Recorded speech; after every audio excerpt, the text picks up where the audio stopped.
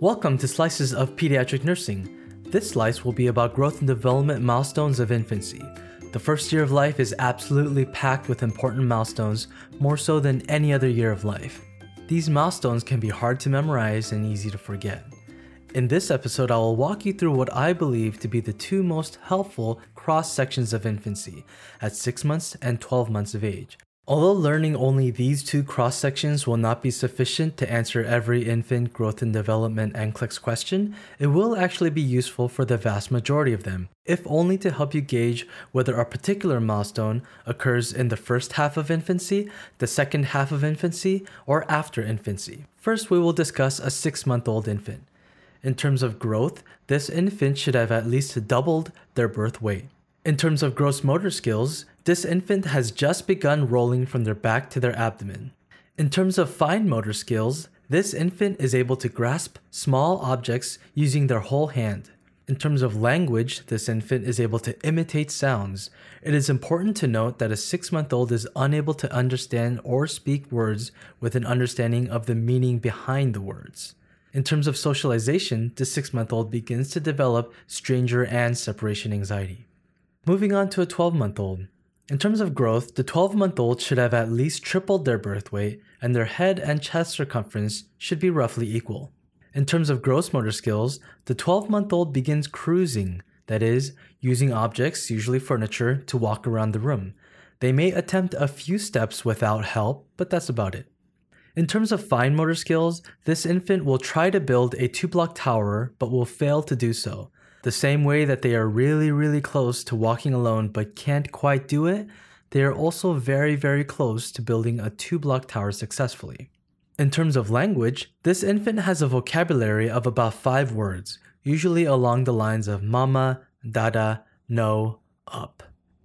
So to review, from a growth standpoint, a 6-month-old should be at least double the birth weight, and a 12-month-old should be at least triple the birth weight. The 12-month-old also has a roughly equal head and chest circumference. From a gross motor standpoint, a 6-month-old is able to roll from their back to their abdomen, and a 12-month-old is able to walk with help. From a fine motor standpoint, a 6-month-old is able to grasp small objects with their whole hand, and a 12-month-old is just barely unable to build a 2-block tower. From a language standpoint, a 6-month-old may imitate sounds but have no understanding of the meaning of words. A 12-month-old has a vocabulary of about 5 words. I also mentioned that stranger and separation anxiety both begin at around 6 months of age, and at 12 months of age, those fears are in full strength. I have 2 more memory tools, which may help you to remember a few of the most important gross and fine motor milestones of infancy. First, for gross motor development, recall the song, head and shoulders, knees and toes. These words will help you to remember the milestones reached at 3, 6, 9, and 12 months of age. At 3 months of age, the infant has slight head lag when being pulled up. At 6 months of age, the infant is able to roll their shoulders around, as I already pointed out. At 9 months of age, the infant is able to creep using their knees. At 12 months of age, the infant is able to cruise on their toes.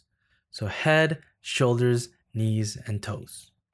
Then for fine motor development, start by fanning out your fingers in front of you and then perform the palmar grasp with one of your hands.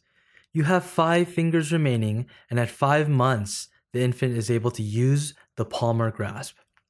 Again, start by fanning out your fingers in front of you, but this time perform the pincer grasp with one of your hands by touching your index finger to your thumb.